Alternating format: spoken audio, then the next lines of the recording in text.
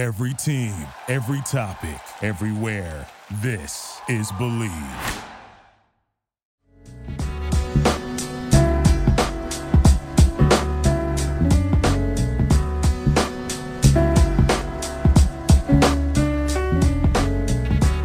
Welcome to the Believe in New York Football podcast here on the Believe Podcast Network, the #1 podcast network for professionals and the only place for every New York football team and their fans.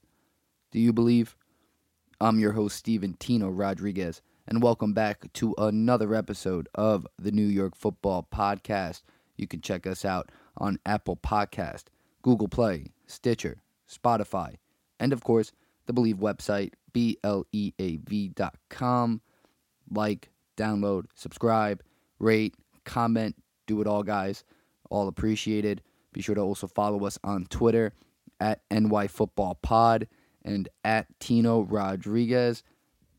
Despite another full week of self-quarantine, we have a huge show for you guys. 7-year NFL veteran Robert Golden joins the show for an awesome interview. We talk about everything from his playing days with the Steelers to his college days at Arizona to NFL free agency and much, much more. Plus, with NFL free agency in full swing, the Giants and Jets both made plenty of moves for me to dissect.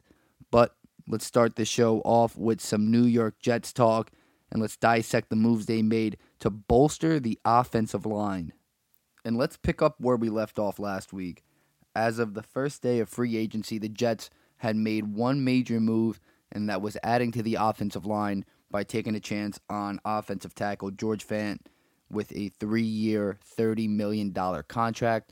The way it worked out, essentially, it could be front-loaded. It'd be a 1-year contract, be a low-risk, high-reward kind of thing if Fant could turn into what he's shown on tape and showed sides of when he was in Seattle, especially during the playoff game against Philadelphia. Could be a left tackle. Ideally, if the Jets decide to draft a left tackle in the draft with that number 11 pick, then he would battle for the right tackle position. But they're paying him enough money to think, he'll be a starter, or at least in consideration to be a starter. But they followed that move with 4 other offensive lineman signings. And let's start with the best signing of the offseason for the Jets, in my opinion, center Connor McGovern, 3-year, $27 million contract. And guy's a beast. Connor McGovern, 2 penalties over the last 1,500 snaps. He had none last season, allowed only 1 sack in 2019. A major step up from an older guy in Ryan Khalil, who was there last year. A veteran guy, Khalil, an amazing athlete in his own right, but McGovern, a significant step up.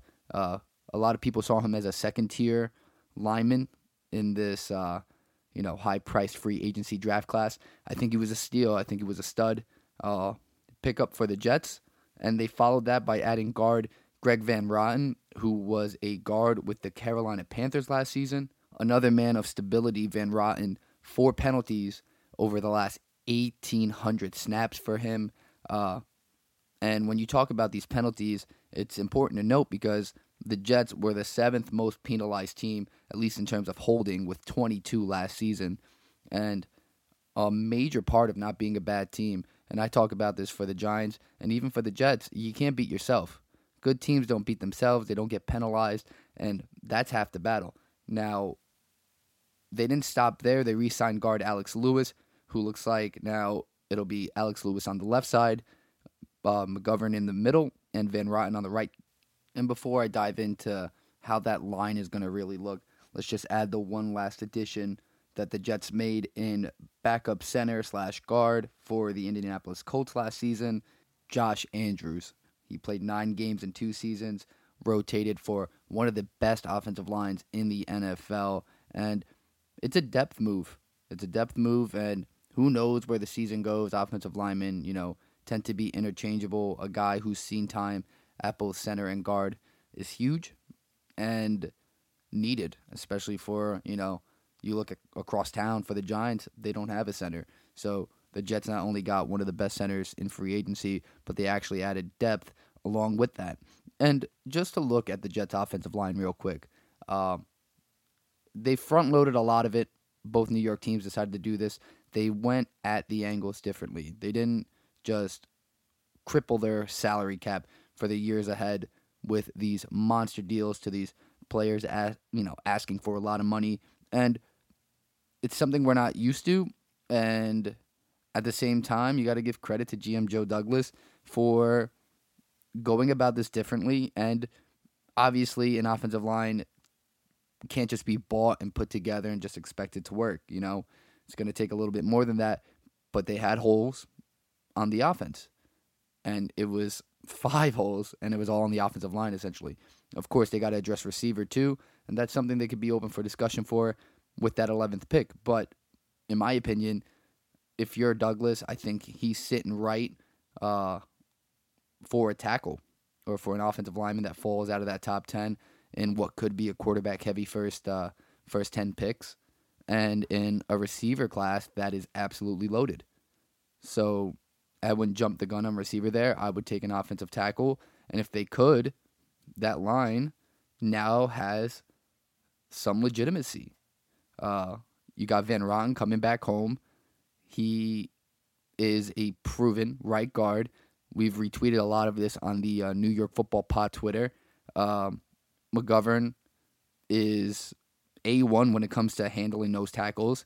You got Van Roten to the right of him, and Alex Lewis, who in his own right played well last season. Now, the person out of all these guys that are really getting the raw end of the deal is George Fant. And, he got paid or could get paid more than all these guys with that $30 million deal. But, the thing with Fant is that I think the Jets know what they're getting out of him. And I think if you put the tape on and just see what he's capable of, whether he's playing left tackle or right tackle, it's worth the dart throw for the year. Because he's athletic, guy can move for his size. And although I was on the show ripping him kind of last week at the fact that, he barely played college football and he's inexperienced and he was a basketball player and all that stuff, you put all that into account. Yeah, the price doesn't exactly add up for that. But, sometimes you got to take a gamble on positions that you need. And when you double down with guys like Van Roten and McGovern, you feel a little bit better about it because obviously tackle's super important. But when you have the 11th pick in your back pocket, you have some available tackles there. Ideally, you don't want a rookie just thrown into the left tackle position. But at the same time, you got a guy who's played there in a postseason game, played well there against a Philadelphia Eagles defense or a front that is, legitimate. So it's competition and you're building depth, which is needed for the Jets. The thing with most of these guys, too, are the better pass blockers. McGovern's a run guy, but most of these guys protect the passer. Good. You got to protect the franchise in Sam Darnold. The Jets gave up so many sacks last season that, as much as Darnold could make plays with his legs and on the run, give him some time and you'd be surprised what the guy can do. So I like the additions. I like the additions to the offensive line. Now, let's note real quick, a non-lineman addition also on the defensive side of the ball is Pierre Desir. 1 year, $5.5 million. They also re-signed cornerback Brian Poole. Desir is also a cornerback. And the thing with Desir, he's a something from nothing kind of guy. Earned his role with the Colts. Played big prior to last season. And the Jets are buying him low. I mean, $5.5 million for 1 year. Again, they're doing these 1-year deals. They're front-loading all that cap. But he had a big 2018 season, earned him a 3-year extension, but he battled a hamstring injury and, really struggled in coverage last season. He allowed 676 receiving yards, 5 touchdowns, and an over 100 passer rating when the ball was thrown to him. But he played 12 games and had a career-best 3 interceptions and 11 pass deflections. So, the Jets wasted no time signing him. It looked like he was on their radar. One day after he got cut, again, he had a 3-year deal. The Colts decided to cut it cut the cord at 1 year. Jets picked him up a day later. And, again, good for them. You can really go down this and ridicule them, and it doesn't fix this, it doesn't fix that. These 1-year deals, a lot of it is like, okay, some of these guys will most likely be gone next year. Who knows? But a lot of them are playing for contracts or playing for other deals. And it's better if you have them in system, they want to be there, and you can grow. You can grow with them. And the thing with Desir is that he earned his stripes in the Colts. And so he's now going to have to come to the Jets and earn his stripes again. But in a position that they desperately need someone who's remotely proven, Desir is going to step in and essentially be the number one corner, especially after Jermaine Johnson's gone. So, you have solidified safeties in May and Adams, and now you have a guy who's going to ball out for a contract and prove what he's capable of. Because for a while there, he was the number one corner in Indianapolis. It's just the way it was. So, the Jets had money to spend, and although you can't fill every need, I think they focused on the major part of it, and it was getting guys to help the offensive line, or at least better it, and look to help that secondary. They also added some other pieces, linebacker-wise, re-signed some other guys, but those signings in themselves, those 5, I think are going to be the most critical and crucial parts of what this team's makeup is going ahead into next season. Now, staying with free agent signings, let's switch over to Big Blue, just get everyone caught up with their moves from last week that we discussed in re-signing defensive tackle Leonard Williams to the franchise tag. They also added James Bradbury, a cornerback from the Carolina Panthers, as well as Blake Martinez, a middle linebacker from the Green Bay Packers.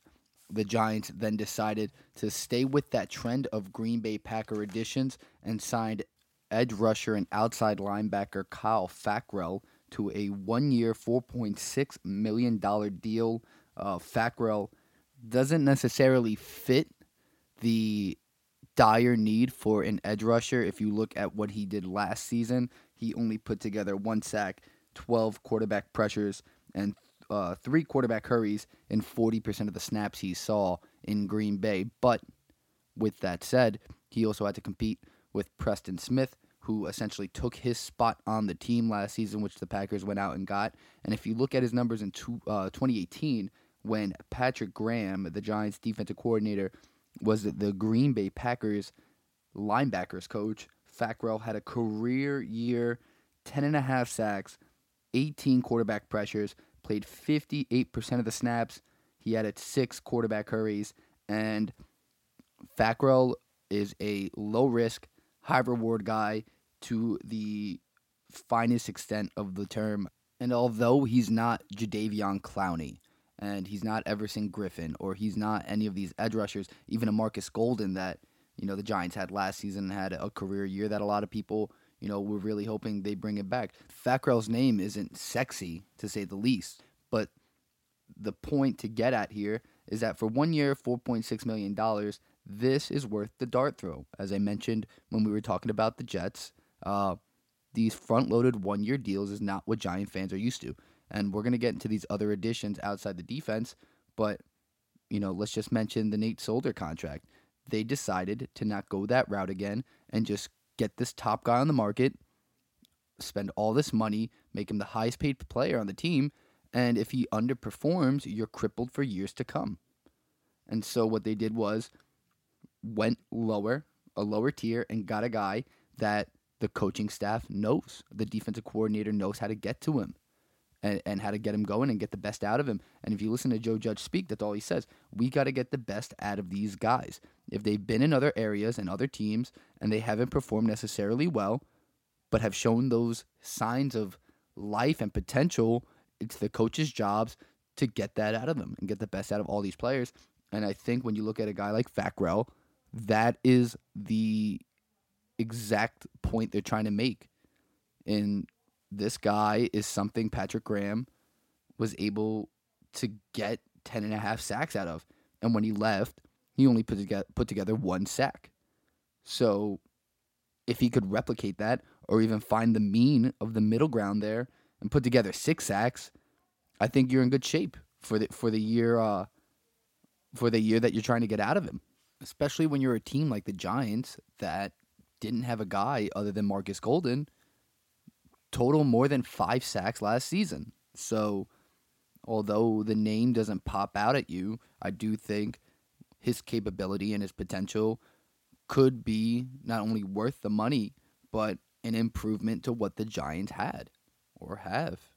With that said, let's run through some names here that the Giants decided to add to the special teams unit that are going to be role players and kind of utility knives on both offense and defense to fill some holes and help them out. Let's start with safety and special teams guy Nate Ebner. He got signed to a 1-year deal. He's coming over from the Patriots. That is a guy that Joe Judge coached, and similar to Fackrell in a way, Ebner is a guy that Judge knows the motor he brings.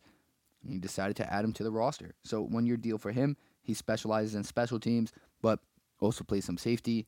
And then the Giants added some receiver help in a sense, also special teams guys. They're bringing back Cody Core to a 2-year, $4.7 million deal. And they're also re-signing wide receiver and special teams return man Corey Coleman, the former first-round pick. He re-signed for a 1-year deal. He was a returner for the Giants on both punt and kickoff. Also had a burst in the receiving game as well. So he's another guy that has a high ceiling and could turn out to be something more than the value people are giving him.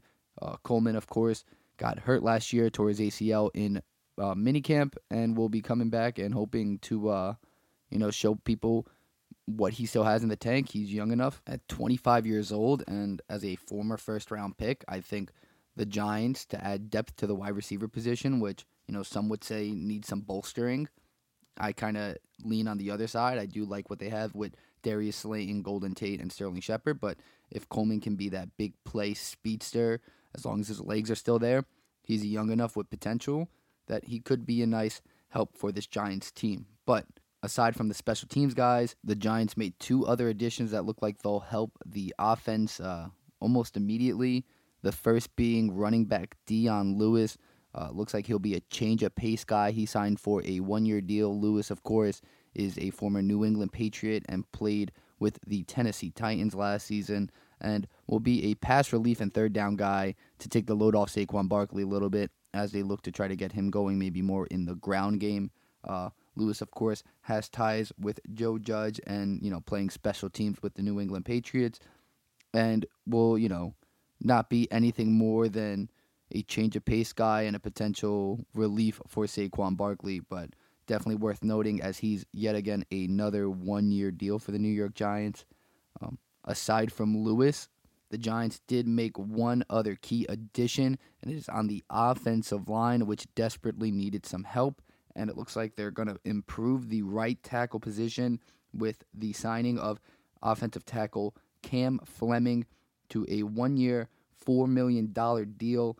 Fleming, 27 years old, is coming from the Dallas Cowboys, where he spent 2 seasons under offensive lineman coach Mark Colombo, as well as offensive coordinator Jason Garrett, and he's familiar with the offense. Fleming, to note, also played with the New England Patriots. To start his career, was a protector on the right side for Tom Brady as well. But as I mentioned, played with the Cowboys under Jason Garrett's system for 2 seasons, as well as was coached under Colombo for 2 seasons, and knows the system. He's come out on record and says this is a good move for him because he knows he's going to come in and compete regardless of what the Giants decide to do in the draft, if they draft a tackle or not. But either way, he's in a position to at least start at the right tackle position and has a leg up on the competition because he knows the offense. He's been in it for 2 seasons. In regards to those 2 seasons, Fleming played in 28 games. He had 6 starts, mostly at right tackle, and he's a guy that can be a sneaky pickup for the Giants. I know a lot of teams had him on the radar, and again, not the biggest name out there, not the name most people expected to hear, but it is easily a depth move, and at best could be a potential starter at right tackle. He is a pass blocker, And for a guy like Daniel Jones that desperately needs help with protection to at least prevent him from fumbling the ball any more than he already does, a pass blocking experienced tackle is a good signing to me. And especially a guy that is comfortable in the system and knows his way, around the offense. But now, with that said, what do the Giants do with that fourth overall pick? After free agency and the dust settles, where are the Giants at now? They have enough money to essentially maybe sign one more piece or really stretch the boundary and get one more top guy if need be, but it doesn't look like they're in the business to do that after they signed all these guys to one-year deals. So where does this leave us? Well, the Giants have needs at free safety, edge, and outside linebacker still, which to note is Isaiah Simmons. He can help at all three of those positions. Now, the issue is we don't know what we're getting out of Nate Solder. The Giants don't have a center. They could use a offensive tackle there. They could, of course. But I think Simmons clogs up more holes than what a lineman would do, at least with the number 4 overall pick. Now, to note, I do believe that maybe trading back at this point might be the most ideal. And the only reason is because of how many teams I believe will be in the market for a quarterback. And let's start with the team that'll probably be the best for the Giants to trade with, if possible, the Miami Dolphins. Now, Miami sits one spot behind New York, so trading up one spot would be unlikely, especially because the Giants are not in the business of getting a quarterback. But the Dolphins have several first-round picks, and I think it'd be in the Giants' best interest if they were to trade back, obviously get an investment of a plethora of first-round picks and, future investments, which the Dolphins definitely have to offer. Now, other than that, sitting right behind Miami, which is more of a suitable partner and, of course, are no stranger to trading with the Giants for a quarterback, is at number 6, the Los Angeles Chargers. Now, the Chargers, of course, say they're going to go forward with Tyrod Taylor as their starting quarterback after losing out on the Tom Brady sweepstakes, but I'm not buying all that jazz on Tyrod Taylor. A proven quarterback, definitely versatile, but they're going to look for a future of the franchise quarterback. It depends if they're okay with Herbert or not. If they really want Tua, they'd have to jump Miami, who looks like they're going to get him at number 5. The Chargers, of course, don't have another first-round pick this year, so it'd be interesting to see how that dynamic works. Ideally, if you're the Giants, a future first, the first this year at number 6, and potentially a second-round pick, and a little bit more to that, of course, but that's the minimum. If not the Dolphins, ideally the Chargers.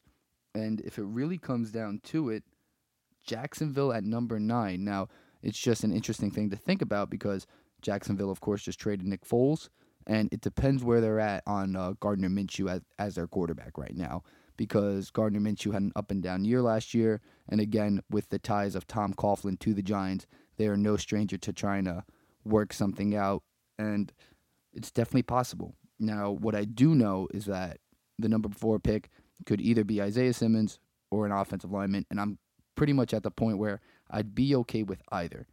Ideally, if we're going to get someone at 4, I'd rather Wirfs over Becton, but if they took Mekhi Becton, I would understand it. Now, with that said, the Giants' second-round pick, I think they've been linked to it plenty, but it just makes the most sense. Pairing up former teammate Zach Bond with Ryan Conley in the middle of the Giants' defense with linebackers. I know they just signed Blake Martinez, but Bond can also be an edge rusher. He was a consensus All-American, was a staple of the Wisconsin Badger defense this season, and finished with 12.5 sacks, 2 forced fumbles, 76 total tackles, and a pick 6. I think Bond is rated as the second highest inside linebacker in the draft this season, and would be great value for the Giants if they decided to go tackle early to get and invest in the linebacker position, especially with that chemistry between Conley, if healthy, and Bond, and get those two Badgers together to hold down the middle of the defense. So where I stand on the 4th overall pick now is I still think Isaiah Simmons would be best suited for the Giants. I don't know if they're going to go all defense, knowing that they didn't really address the offensive line this offseason. But we'll see. We will see because it's going to depend on how much they trust Solder and how much they believe in Fleming at right tackle. So the jury will be out on that number 4 overall pick. If they do trade back, there's suitors, and the price has got to be right. And if it's not right, I'm perfectly okay with just drafting either Simmons or Wirfs to just solidify those positions because what they do and what their needs are fit both of those players perfectly. But now we're going to switch over to my interview with Robert Golden, a man who almost needs no introduction. Rob was a 7-year NFL veteran, spent some time with the Chiefs at the end of his career, but mainly played with the Steelers. He was a 4-year captain, was the youngest captain in Steelers history, and we touch on everything from his playing career to some of his former teammates. We talk about the draft, the Giants, the Jets, and share some great stories and some great insight. So here he is, Robert Golden.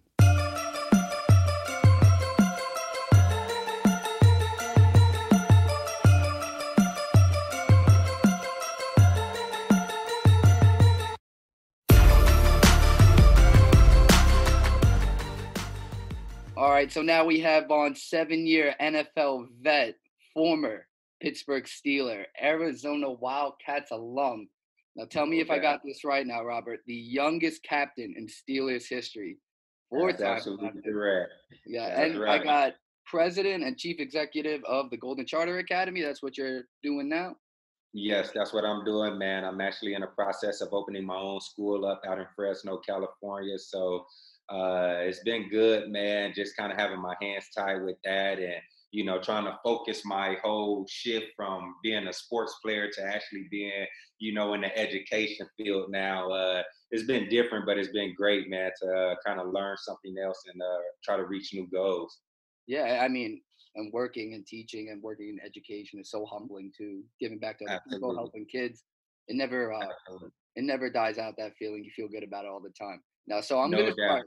There was a million ways I could have went about this, but I'm gonna start with some you're not expecting. How come you didn't get enough reps at backup quarterback with the Steelers? Guy 2 for 2, 69 yards, 2 first downs, and this is 2 parts. Why did it? Well, there was a 3-year period where you didn't attempt to pass in there. So what happened? It's crazy, man, because we practiced that play every single day when I was there with the Steelers, man. And, you know, when we ran it the first time, I think it was, 2013 or something like that. And when we ran it, man, and people saw me throw it, you know, we never got the look again. But every week, man, we prepared for that play just in case if we ever got the look, I was able to throw it again.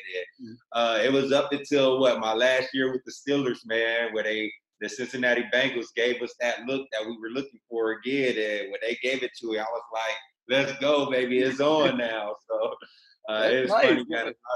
A lot of people always say, no, why you didn't play backup quarterback, man? But I said, I'm not ready to take Hey, listen, you gave the receiver a chance to make a play. The coverage wasn't great anyways, but still, you did your job. No doubt. I always talk to Hey Bay about that, man. I'm like, you supposed to score that, man. I'm supposed to have a touchdown on my record. Yeah, I mean, I think the one completion was like 40 yards. I mean, half the field is a nice little tip. No doubt. So transferring from quarterback. So you kind of had a different route through the league. So you kind of, you know, you ended up on the defensive side of the ball. You ended up at safety, but obviously you worked your way up through special teams, which is, you know, it's a bit of an old school route. A lot of people don't necessarily see that side of football anymore. You can think that way. What do you kind of credit that to? And I'm sure that's a lot, you know, harder than to just say it, you know? So how do you stand out on special teams, and how do you get to the point where is it just your open field tackles where they're like, you know what, let's throw this guy at safety? Or what was it that kind of helped you take that next step? Yeah, man. One thing that they always say about special teams, it's about what you're willing to do, you know? So how I came in as a free agent, man, I came in, you know, willing to do whatever it had to take, you know, to make the team. So I just tried to keep my special teams hot, man. At the end of the day, it's about just going down there, playing with your hair on fire, and giving it 1,000% every rep. So I think the coaches saw my hustle, they saw my grind, they saw my grit, and wanting to get to the football, wanting to make plays, and I finally got the opportunity. It wasn't like I never played safety or anything like that. That's been my position throughout, my college career and everything. So it wasn't foreign to me. I knew my capabilities. It was just about getting the opportunity. When you're a free agent, your opportunity is, slim to none. You got to take advantage of every rep.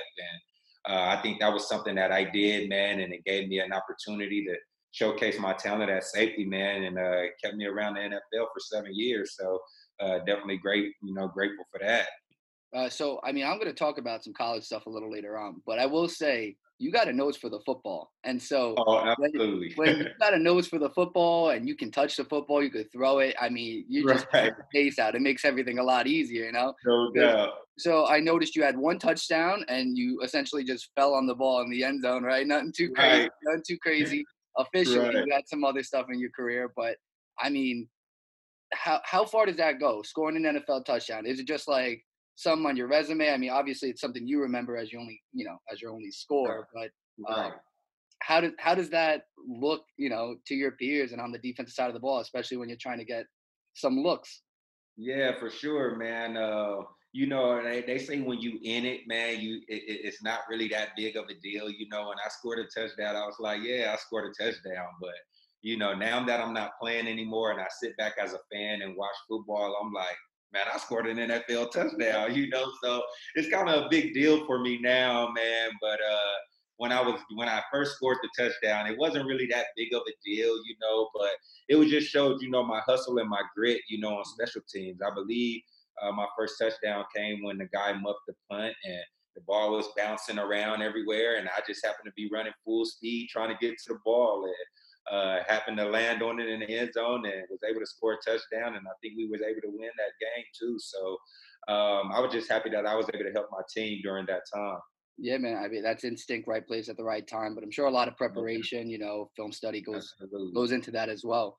So I mean, Absolutely. you had a couple picks though. It wasn't just that fumble recovery. You had a couple picks. You had some QB hits. No sack. Sorry to hear No that. sack. No sack. 12 Yeah. QB hits. You had to have been that close. I'm sure. I Right. didn't see the tape, Right. but yeah, I'm sure you wanted one. But let's No talk about doubt. the Steelers real quick. So you were part of, several good teams to say the least. To start out your Absolutely. first couple years, uh, it was a little non-Steeler-esque to say the least. And For then sure. those last 4 years, you guys were rattling off double-digit wins. Uh, Sure. you went wild card, division round, conference championship, division round, versus Right. Peyton, Brady, and and some Right. in those runs. Right. I guess just touch on the fact that, I mean, obviously you didn't start with those wins like I noted. So how hard is it to really sustain success in the NFL? I mean, even as a team, obviously you give credit Sure. to the coaching staff. It's not just you. I mean, you were just doing your part, but just as Sure. a whole, I mean, that's not easy to Yeah. do, to say the least. Yeah, man. Wins are hard to come by in the NFL. They say the best team don't always win on Sundays. It's the team who plays the best that wins. And I'm a living testament to that, man, because my first couple of years, like you said, man, we went 8-8, I believe. But even though we went 8-8, I was still able to play with some great players, like Troy Polamalu and Ryan Clark and Ike Taylor, just getting to know and play around those guys and see the ropes and the routes that they took, to being a professional. I think those first 2 years served me good, moving on forward in my career. The third year, like you say, we were able to, win a lot more games and make the playoffs. And we made the playoffs for 4 years straight. We didn't reach our goal, which was the Super Bowl, but I feel like we had a great team, man. We went out there, we gave it our all, but we just fell short. But that just goes to show you, man, when you have an offense that got Bell, Antonio Brown, Martavis Bryant, Ben Roethlisberger, you have that much talent on offense and don't win the Super Bowl, man. That just goes to show you, man, that sometimes it comes down to who plays the best, especially during those games. So it was a lot of learning experiences for us, though. We had a great time, man, but just never won that ring, man, that we were so close to getting, for numerous years. Just to touch on those learning moments real quick, obviously the one name that pops out is Troy Polamalu, obviously a Hall of Right, Famer this year. Uh, right, Coming into the league, obviously you didn't spend your entire career with him, but you spent your young years with him. So kind absolutely. of being in that safety room, I'll assume you were in that safety room with him. Right. Just what was it like to kind of just see how he went about his business and just, his just Right. mindset every week? Absolutely, man. It's crazy because when I was growing up, man, Troy Polamalu was some film that I watched before pretty much every high school game. Another guy that played safety with me in high school, he even got a Tasmanian devil tattooed on him just because we were so obsessed with Troy Polamalu. So my first years with the Steelers, I was kind of like starstruck. I've never really been starstruck. I've always just been a guy that's like, oh man, that goes a superstar, and I try to keep my cool composure. But man, seeing Troy Polamalu for the first time, man, I remember I was like, wow, that's Troy Polamalu. But Troy was always just a down to earth type guy, such a humble guy, man. And the way that he went about his business every day, it taught me a lot. People see Troy making these crazy plays on Sundays and they like, man, how did he do that? How did he jump over the line of scrimmage? How did he know that play was coming? And when you watch Troy and you watch how he studied film and you watch how he just approached the game, man, on a week-to-week basis, you can definitely see how he was successful throughout his career. So I was just happy that I was able to be a part of Troy career, man, for the number of years that I was, to see how he went about his business, man. I'm definitely happy that he made the Hall of Fame as a first ballot guy, man, because it's well deserving, the time and the work that he put into the game, man, throughout his whole career.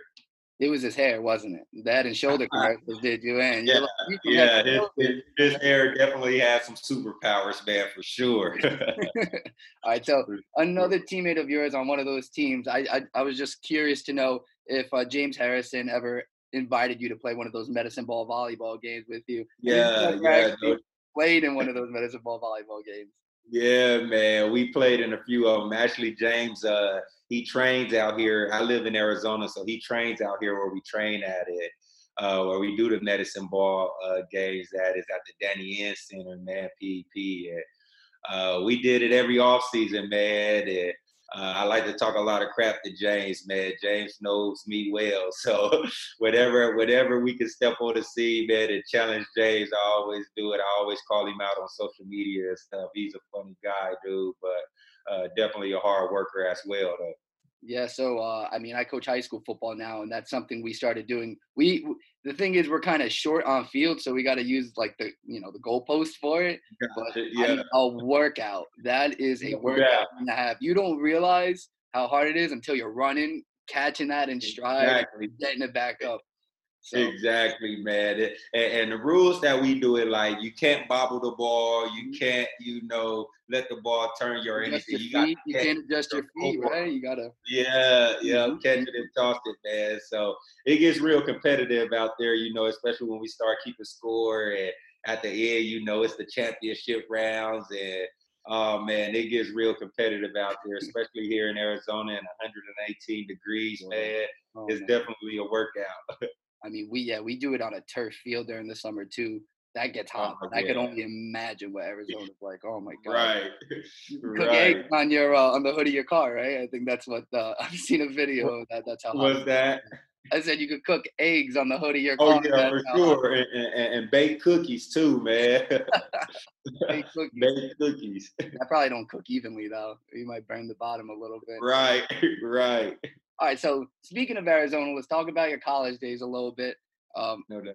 let's switch out of teammates. You did play with some cool teammates there. I'll Right, mention it, but I want to talk about probably one of the sickest plays you've made. I'm sure you've talked about it before. The 91-yard touchdown return that you right, had. I mean, the guy stumbled. You just took it to the crib. Uh, right. Before I compliment you on it, I just want you to admit the fact that by the time you got to midfield, you were gassed. Dead You were tired. winded Dead tired. because you had. So I noticed the first part of the play, and it's probably no one notices, initially because they're just looking at you run. But you Right. hit the hit stick on someone right away. Yeah. So I'm sure you On my hit him, teammate. and you're just like, where am I? Like, you know, Right. yeah. So I was watching it, and then I see the replay. And I'm like, man, he is so tired. He might as well Man, I not was sleep. gassed, man. I was actually sick that game too, man. And I think I had a little cold or something, dude. And it was just the whole season. I was like, man, I need to get the ball in my hand. I need to get the ball in my hand. I kept telling the coaches, like, put me back deep on punt return. Let me just get a chance to get the ball in my hands. And coaches never put me back there. They ain't feel comfortable with me catching the punts and everything. So I was like, man, when I get the ball in my hand, I'm gonna show you what I can do. But I got the ball in my hand. I just knew I was gonna try to score, man. And I was like, I'm gonna cut backfield. I did a lot of that stuff in my high school days too. So I'm like, I'm cutting across field, man. I'm using all my juke moves. And I just knew I was like, man, once I got the ball in my hands, I was gonna try to score. So it was funny, man. After that game, the coaches actually put me back deep for punt return the next week, man. But luckily, I didn't get any punts to me. But it took that play, man, for me to be recognized as a punt returner, and never got a punt after that. So it was cool though. I mean, at least you took it to the crib. Well, so you did it again too. You did it another time. This one was more notable because you picked off Andrew Luck. So that's Right. pretty awesome. I mean, that one was 79 yards. I couldn't find No the doubt. tape on it, but even if it was a straight dash, I've seen what Andrew Luck can do after a pick in college. Right. So you were just trying to run to the opposite side of him so you don't make the highlight tape. No doubt, no doubt, man. Actually, Andrew tried to tackle me. I hurdled him on that play. I always bring it up whenever we play against each other, man. Me and Andrew came really cool. We actually played in a U.S. Army All-American game together in high school. So he was my starting quarterback in our All-Star game, and we kind of connected back then, and we stayed in touch. So when I was able to pick him off and jump over him, then while I was running to the hit zone, we always kind of made fun of it whenever we met each other in the NFL, during the post game interviews and stuff like that. So it was cool, man, just the be able to pick a caliber quarterback off like him, man. It kind of like justified that interception, you know what I mean? Because sometimes you can get an interception from a quarterback that's real mediocre if people really don't try to count it. But luckily, I was able to pick, one of the best quarterbacks off that ever played in the NFL for sure. Yeah, absolutely. So speaking of quarterbacks, your quarterback while you were at college was Nick Foles. Yeah. What was he like in college? And just kind of, did you always see that chip? His capability of ultimately becoming that gamer and big time guy that Absolutely. won a Super Bowl and made some playoff runs. Absolutely, man. When we came in, Nick had transferred in from Michigan State, so we came in the same year, and Nick was our red shirt freshman quarterback, and he red shirted that year. And it was funny, man, because he was the scout team quarterback, and I mean, he would tear us up every day at practice. So we knew once he got the chance to play, man, he was going to be awesome, man. I mean, he lit it up, man. His first 3-4 years there at Arizona, and was a great quarterback, man. He actually didn't start off as a starter, and I think the coaches made the change to start him, mid-season or something like that. And Nick, tore it up, man, and he went on to set, Pac-10 and Pac-12 records, throughout his time. So Nick was always a great guy. He's the same guy now that he was back there.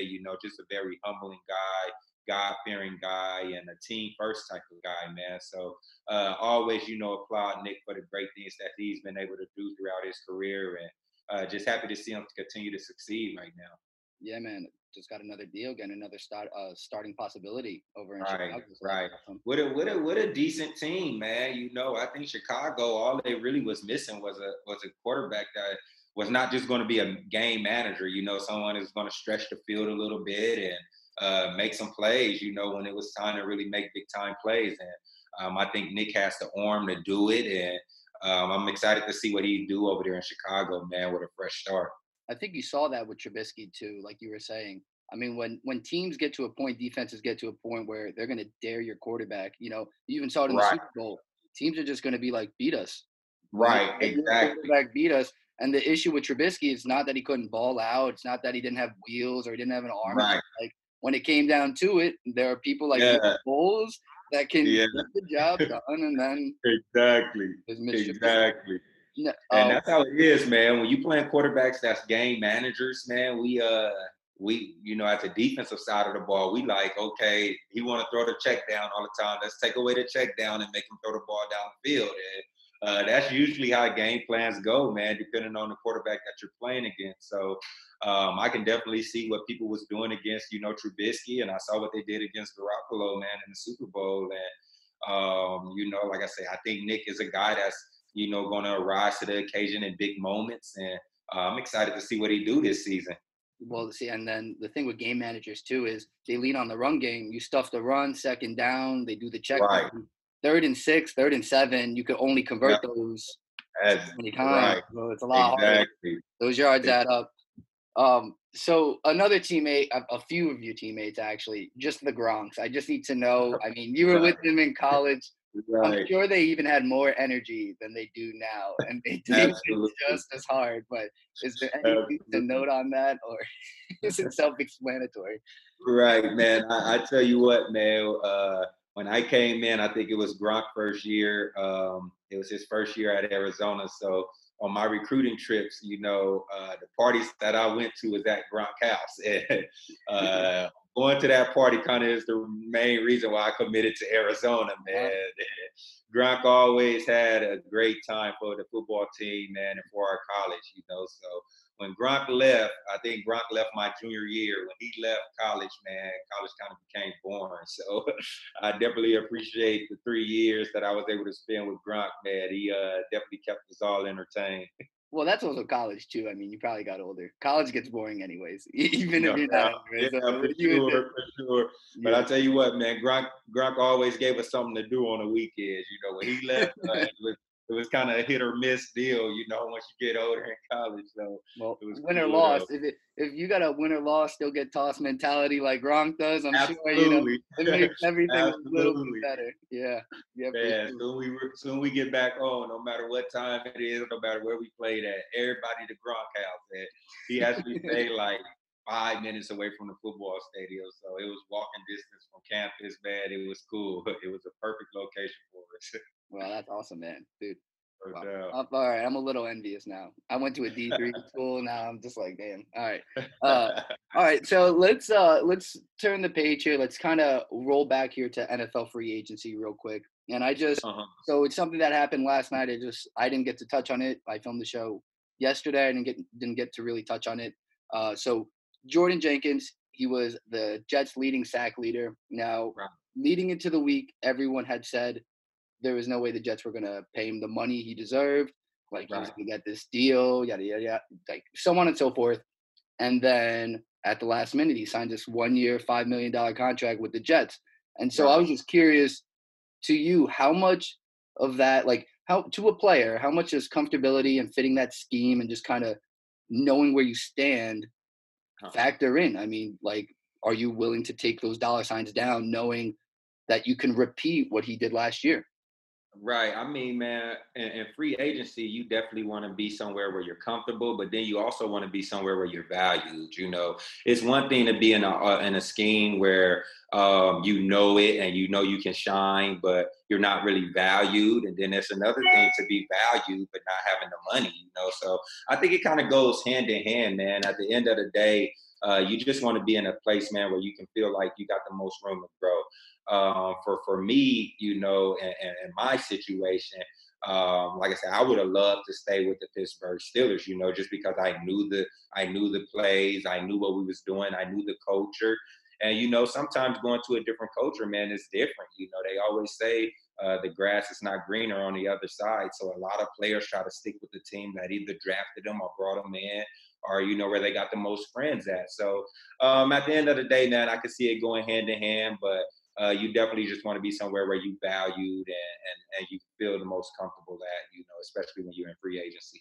So to go off that, this is something I was curious to ask you because you'd probably know way better from an inside perspective. So speaking of, so the team that drafts you, right? I mean, everyone's got these rookie deals now, but you're seeing it more often in the NFL that teams are kind of trying to get away with, like, certain things after those rookie deals are up. I mean, the biggest one is Dak Prescott. He thinks he deserves all this money and they're going to franchise tag him. He wants that guarantee. He thinks he's worth it. What what kind of goes through a rookie's mindset, or obviously not a rookie, but a player who's getting out of that rookie deal and just Right. kind of trying to show his worth and just Right. prove to his team that drafted him that he's worth the gamble, he's worth that price. Right. I mean, at the end of the day, if you get the opportunity to show up and you show out, then your work kind of speaks for itself. But if you're a guy that's kind of always been on a fringe, and they drafted you and you never really developed into the guy that you thought that the team thought you were going to be, then it's kind of like, well, let's see what else what somebody else can do. At the end of the day, it's like, why pay a guy X amount of dollars for something that a free agent type guy can do? You know what I mean? So at the end of the day, we always got to remember that the NFL is a business. They all are ran on salary caps, and if you're a superstar or if you're a guy that can shine, then you got to shine when it's time to shine. And if you're not, then you're liable to be, extended, and somebody else can come take your spot. So it's kind of one of those deals, man. When you get the opportunity to play, or when you get the opportunity to shine, you really got to show up, if you want to be around that team. Yeah, I mean, the Dak situation, I talked about it a couple weeks ago on the show too, before he even got the deal. It's just crazy because Right. the whole face of the Cowboys thing, even though they haven't even had the longevity of success, it's just like the Right. whole thing that comes with it, the background Right. noise, and just like, it's just funny because like he is the face of them, even though he's not. It's just such a thing to Right. think about. Such a thing to think Right. about. When the Yeah, I mean, money gets involved, it's just, oh my God. yeah, absolutely. And it's like, man, I love seeing, NFL players get paid, man. I love seeing it, but it's like, what Dak is asking for, he's a great quarterback, but I mean, let's be real. How many NFC championships have he won, or how many NFC championships have he been to? Is he the quarterback that's going to be able to take the Cowboys to the Super Bowl? I mean, it's just something that's, undetermined because he's never shown it. But I think he's a great player. I think him and Zeke, makes a great 1-2 punch. But at the end of the day, man, like I say, when those big moments come, you got to kind of rise to the occasion. And I'm not sure if I've seen Dak do that, throughout his career. But like I say, great quarterback, man. But it takes a lot to get the type of money that he wants, for sure. Well, I think they tried to give him that franchise tag and get him out of the way first, because I was wondering what they were going to do with Amari, because I didn't know if they were so Yeah, nearsighted to see the fact that Amari Cooper elevated Dak's game to absolutely, another level. But if you just absolutely, think back a little bit to that the near past there, without right. Amari Cooper, I mean, Yeah, it was the for Zeke sure, show or bust. So for sure, for yeah, sure, so I think absolutely. Amari was worth that money for sure. And even when they wasn't trying to give Zeke his deal, man, I was like, you gotta pay Zeke in order for Dak to be the quarterback that he's been. So like I say, it's a 1-2 combination over there. And then, once they got Amari over there, it definitely elevated his game, man. So like I say, I'm excited to see what Dak do this year, man. But if I was a general manager or owner, I'll definitely want my quarterback to be proven before I make him the highest paid quarterback in the NFL, for sure. Yeah, especially because It'll be NFL history, and it's to like do he'd that. be the highest paid quarterback for a month, and then Mahomes is gonna get a deal, and it's like, Absolutely. it's all so silly. Mahomes is going to get the first baseball contract in NFL. Guarantee money too, for Right. sure. Oh my I'm God, yeah, hoping I hope he gets 200 million, if that's even possible. Give it to him because he's well deserving of it. yeah. I mean, what he did, That's a quarterback. That's a quarterback that deserves whatever he's going to get he because came he back didn't. from a dislocated kneecap, Yeah, dislocated right. his kneecap, and was like, "I'm Right. back 3 weeks, easy." Right. Right. I mean, what about his first year, man? His first year, he throws 50 touchdowns, man, as a first-time starter. Like, that's unheard of. So, Essentially a uh, rookie. Yeah, I mean, he had he was in like one, right, 2 games prior to that. right, Insane. And right. I don't know actually if you saw him. He was on the Shop recently, the HBO series that LeBron has. He was talking Uh, about how even up until like the playoffs last year, he had just finally started to understand reading defenses. And right. everyone's like, that is terrifying. that is Yeah, yeah, man. not And it's reassuring. crazy. It's crazy because I spent training camp with those guys in 2018, and he threw a lot of interceptions in training camp, man. So to be completely honest with you, man, I didn't think he was going to be the quarterback that he turned out to be just because he threw so many interceptions in training camp. But when he said that he didn't, really learn how to read defenses until, the playoffs and everything, I was like, oh, it makes sense now, because he threw a lot of picks throughout those training camp practices, man. But it just goes to show you, man, he's a game timer, man. He's one of those guys that rise to the occasion when, the opportunity presents itself. And he's been doing it, man, ever since he stepped on the scene. And I'm just excited to see what he continued to do throughout his career.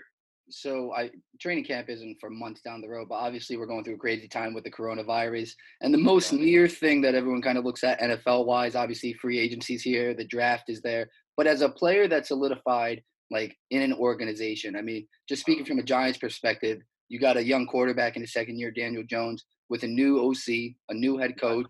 And obviously there's certain restrictions where you can't get into the door and start doing things until a certain point.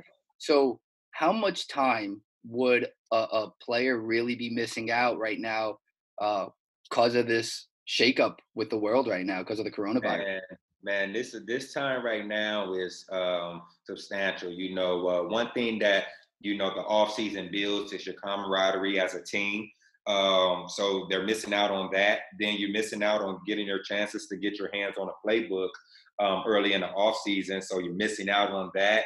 And then you're missing out on reps, man. Nothing can simulate, the reps that you get in practice, without doing them, So this time right now is crucial, man. To miss out on OTAs, mini camp, that stuff is crucial now.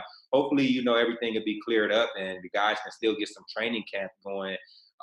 But to miss out on this offseason, man, it's going to be huge, for first year players and even rookies, man. You think about it, if we go through a draft and the rookies don't get a rookie mini camp and they first time they step on the scene is during the training camp, man, that's going to be, kind of tough for a lot of guys, the first time seeing the speed, a few weeks before the game time, that's going to be tough, man. So we're definitely living in a crazy time right now, when it comes to the sports world, but I'll be interested to see how everything shakes out, man, come week 1 of the NFL season. See, even at a lower level. So, I mean, we say that all the time as high school coaches. I mean, you can't replicate game speed and every rep matters. So when we deal with numbers and we can't get a full defense, it's like you guys don't see it now. But right. Every rep matters. Every look matters. Just like you see those formations X amount of times. Come game, you know what's going to happen. And that just elevates all the way to the NFL level. It's just it really is a crazy time, and rookies are going to have their hands full for sure. But but I look at was it the 2011 draft, man, when they had the lockout and a lot of the rookies stepped on the scene, and had to go straight into training camp. They didn't have an off season, so it's doable, to say the least, it's doable, but I'm just interested to see how everything shakes out, man, with no mini camp, no off season, and hopefully stepping right into training camp. Now, I know the training camp usually start, towards the end of July, man, but to see that they postponed the Olympics, recently, it'd be interesting to see, man, if training camps, still go on, towards the end of July. So we're hoping for the best, man, but let's see what happens. Yeah, for sure. All right. So I got one last thing to touch on here. We were talking about rookies, NFL draft wise. Obviously, I'd like to know anyone you got your eye on, but just from a Giants standpoint, I just wanted to pick your mind. I'm not sure if you've seen any Isaiah Simmons tape recently. That's a guy I really think the Giants would be keen on because of just the capability he has to fill multiple spots on a defense that needs it.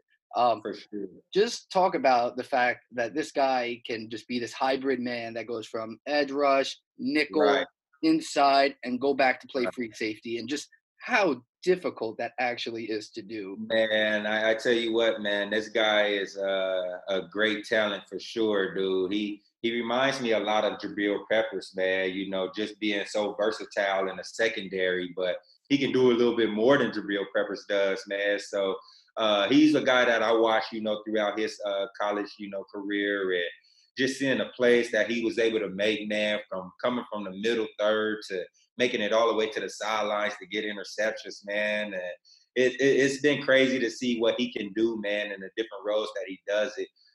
When I look at him, man, I'm a steel curtain guy. I think of the steel curtains. I'm like, dude, this dude will fit in perfect with the Steelers defense, man. But I think wherever he lands, man, he's going to be a great ball player. But to have him and Jabril Peppers over there with the Giants, man, I think that'd be huge.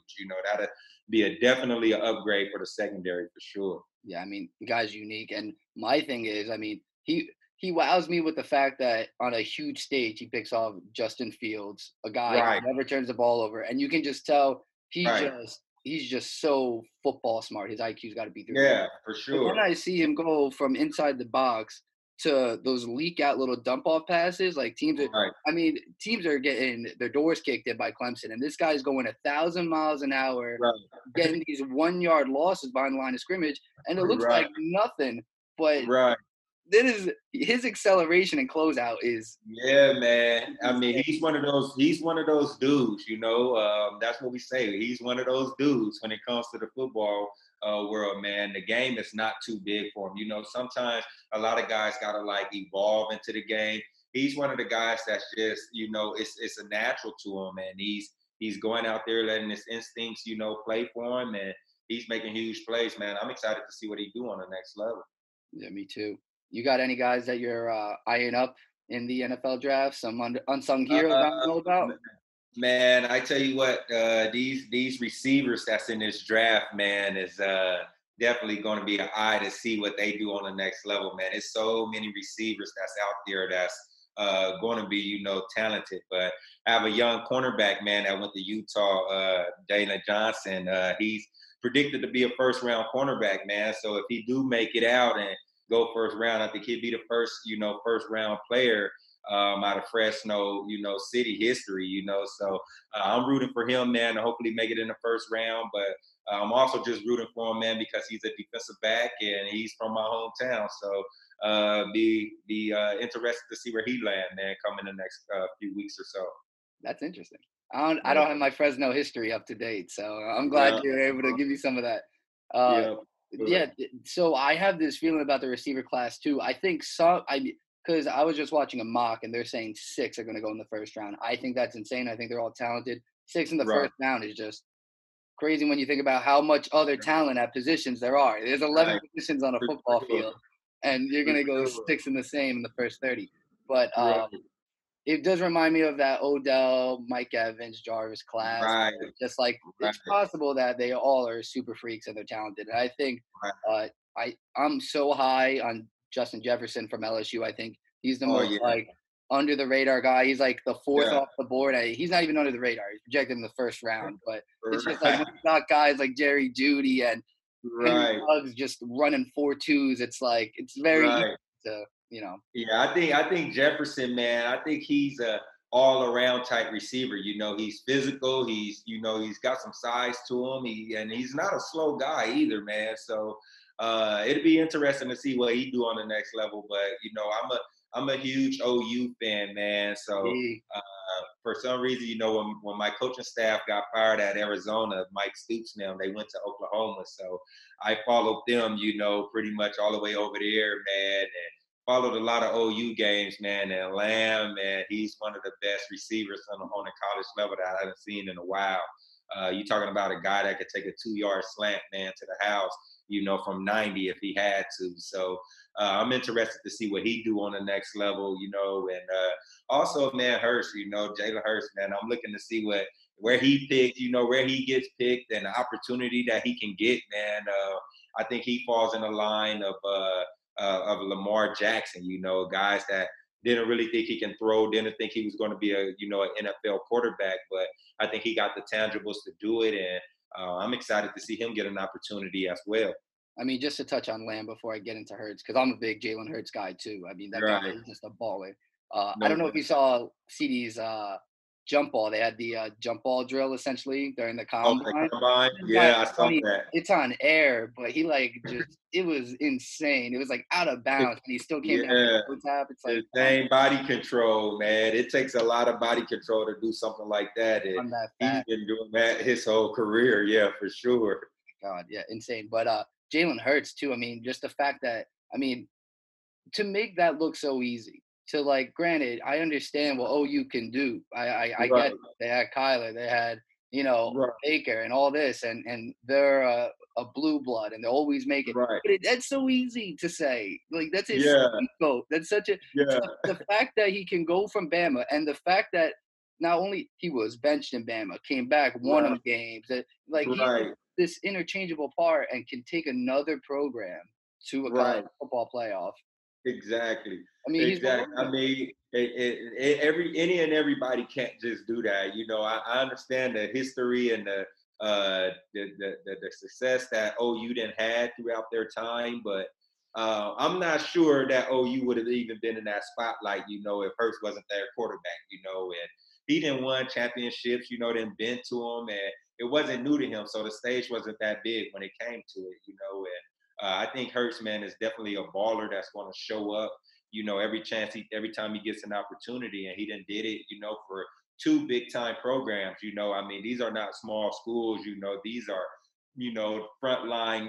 Top of the line, top 10 football programs that he done been able to be successful on. So I'm excited to see, man, him get an opportunity. I know he'll get drafted. I know he'll get picked, but I want to see him get an opportunity to actually play on the next level, man. That see what he can do, on that stage for sure. And so it's not interchangeable, but a guy that he used to go against. So Deshaun Watson had the same issue. I mean, he kind of got underdrafted for where his value was at as a national Right, champ. Lamar Jackson, same thing. Guy won a Heisman, underdrafted. right, And I right, feel like it wasn't always like that. I mean, the years before them, even guys like Jameis, like people were taking chances early on. But now I feel like the winning pedigree of a quarterback in college, it's just thrown out the window, and I don't understand it at yeah. all. It makes no Well, sense. right, because I think the NFL is such a cookie cutter type business. A quarterback has to be your prototypical type QB. But it's amazing how John Harbaugh, man, kind of put his pride aside, put his ego aside, and built the offense around a quarterback that fits him and make him comfortable, man. And Lamar Jackson, his Twitter handle is New Era, and I believe it is a new era, man, with him and Deshaun Watson and Patrick Mahomes and hopefully Jalen Hurts, but these are not your prototypical type quarterbacks, but I feel like they got the goods of what it takes, to win a game. And it just showed, with the offense that Jim Harbaugh put in place for Lamar Jackson, man. And I think if they keep it up, man, they'll be able to, be successful this upcoming year. Not sure if it's Jim or John, but they both they both get mixed up in my brain every time. But I'm not sure if it's John or Jim with the Baltimore. It's a good quarterback. I mean, he's a good coach over there for sure. Either way, not great for the steel curtain. No, hey, now I won't say that. I won't say that. No, well, you The know Steelers what? are always But the Steelers are smart, and everyone sleeps on this. What can take the quarterback like that? A monster defense, and I think you got right. that Exactly, defense. man. Just when Right, people count them out, man, you get someone like Watt off the edge that quickly. right, Everyone's like, "Oh wait, okay, hold on, right. we got another And now you defensive got, player." and now you got, right now you got Bud Dupree, man, who then came into his own, man. They just franchise tagged him, man. Then you got Bush, that's starting at the middle linebacker, which is a freakish athlete dude, and Minka Fitzpatrick. What a deal that was, man. When Steelers gave up their first round pick, everybody was like, "Oh, what are they doing?" And by the end of the season, they was happy with that decision. So I mean, the Steelers are creating a great defense over there, and then you getting Ben Roethlisberger back this season, man. So I'm always going to root for the Steel Curtain, man. I'm always rooting for the Steelers.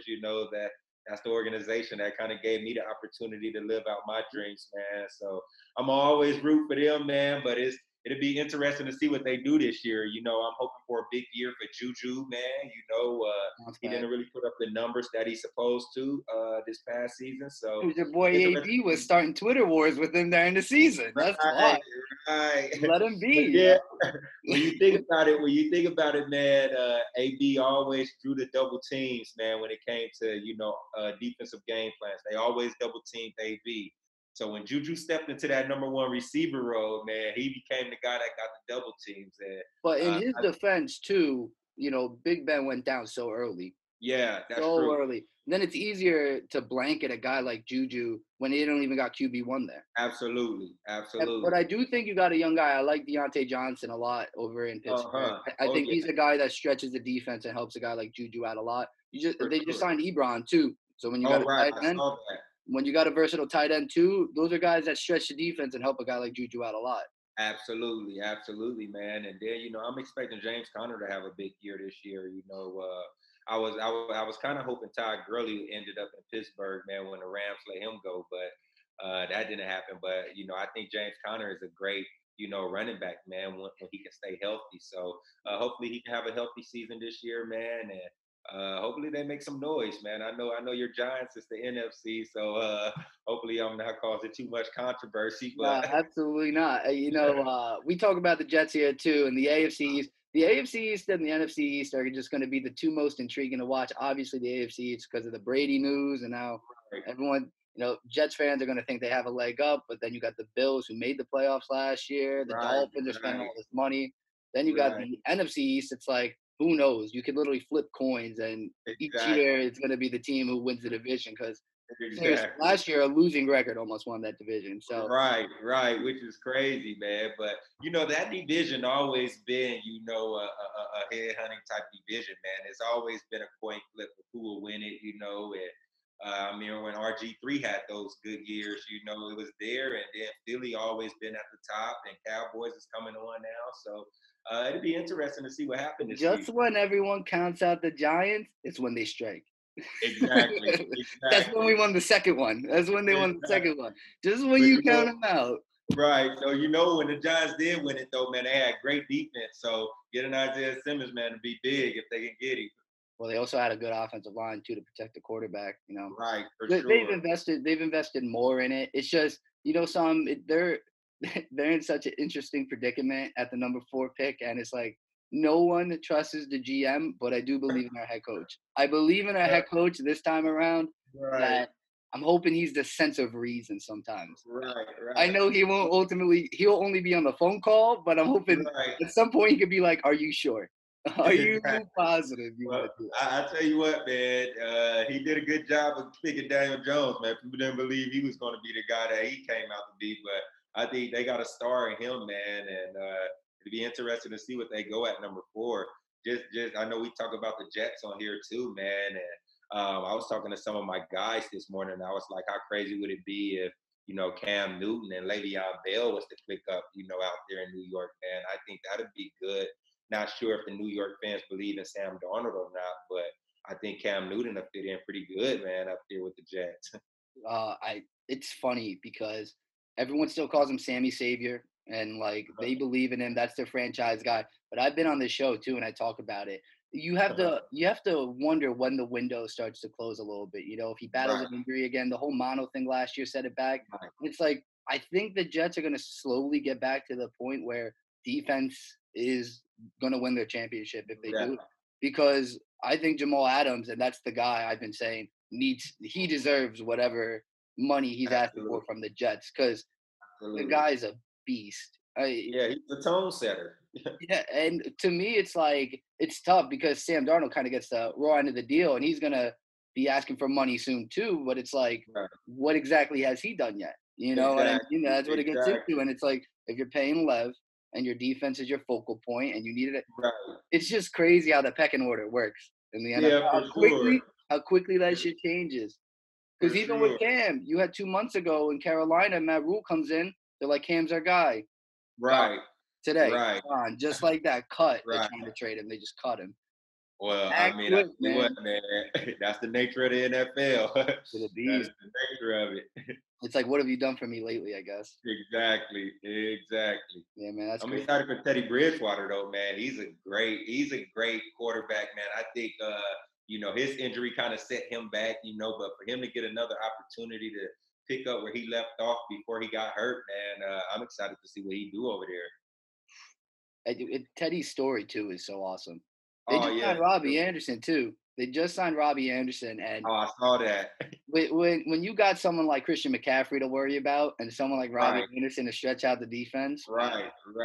And I think why am I forgetting his name? The receiver. Oh my God!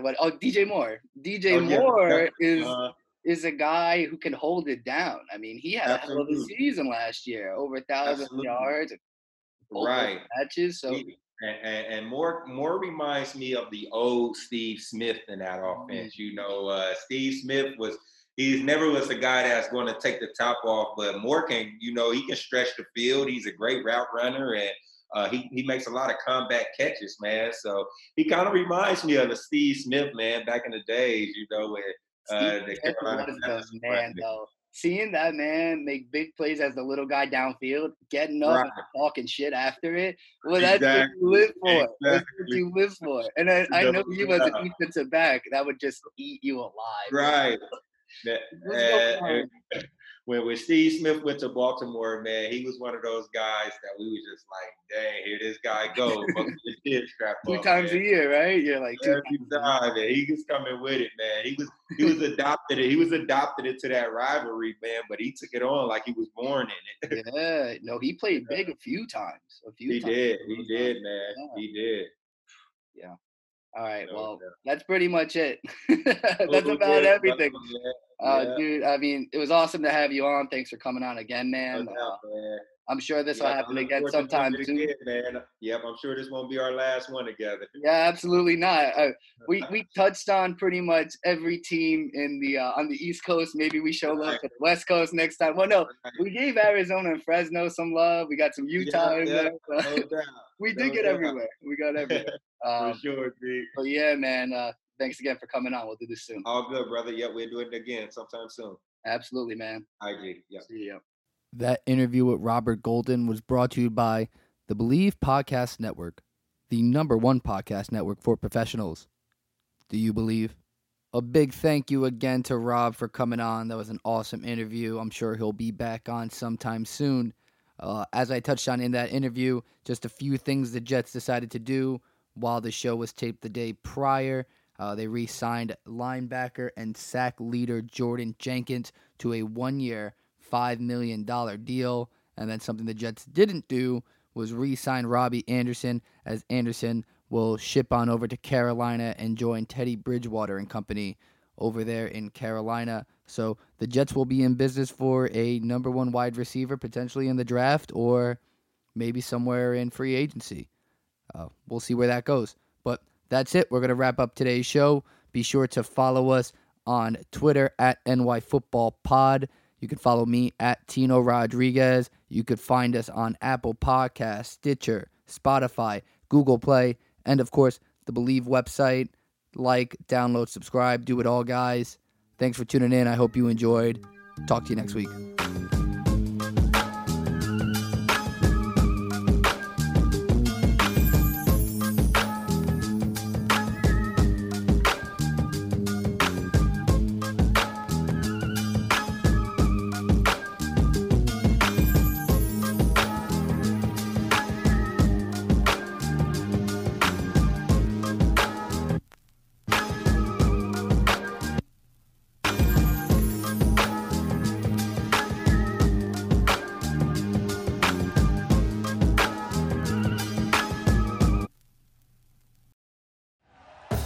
Thank you for listening to Believe. You can show support to your host by subscribing to the show and giving us a 5-star rating on your preferred platform. Check us out at Believe.com and search for BLEAV on YouTube.